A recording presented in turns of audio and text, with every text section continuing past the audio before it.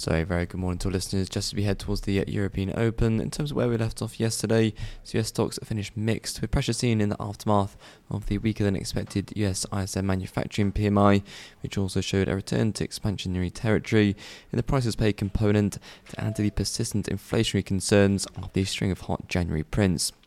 There was also hawkish commentary from Fed's Kashkari, who suggested he's open to either 25 or 50 basis point hike in March, and said he's leaning towards a higher terminal rate than his 5.4% dot in December.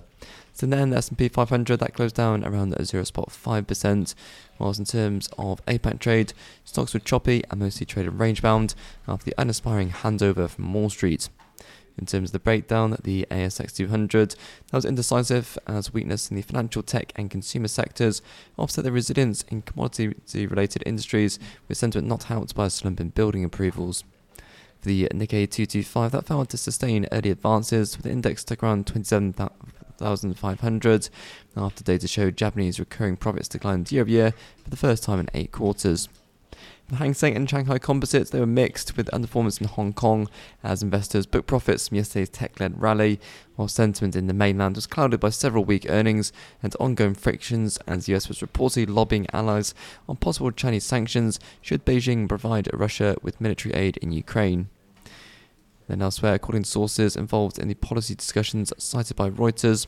China may aim for higher 2023 GDP growth targets than the 4.5 to 5.5% proposed in November, whilst its target could range between 5 to 5.5% and even be as high as 6%.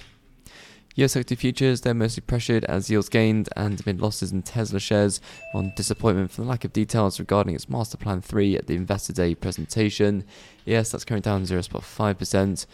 Whilst European equity futures, they are indicative of a contained open, with the Eurostoxx 50 flat, now the cash market closed down 0.5% yesterday.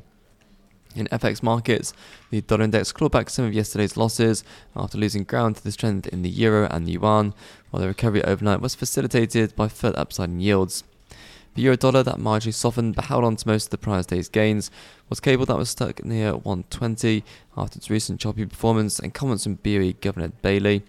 whilst DUP MP Paisley said the Windsor Framework Agreement does not meet the party's 7 tests, according to the BBC's Darren Marshall. Dollar yen that was kept afloat by widening yield differentials, and after BOJ board member Takata stuck to the dovish script regarding the need to maintain massive monetary easing. Antipodeans, they softened amid the cautious mood and disappointing Australian building approvals, whilst in the fixed income space, 10-year US Treasuries, they extended on their losses as the 10-year yield rose back above the 4% mark to levels last seen in November, and the 2-year yield printed its highest since 2007 in the aftermath of the ISM release and comments from Kashkari. And elsewhere for bond futures, they continued to decline, with the German 10-year yield eyeing 2.75% to the upside, whilst 10-year JGBs, they were initially pressured on spillover selling from global counterparts, but then paired losses after strong demand at the 10-year JGB auction. In the commodities complex, crude futures, they traded within a thin range near yesterday's peak, whilst Saudi Aramco CEO sees very strong oil demand from China and excellent demand in US and Europe. In metals markets, spot gold was uneventful, whilst copper futures slightly pulled back from recent advances. And then in the crypto space, Bitcoin was contained amid the indecisive mood and prodded 23,500 to the downside.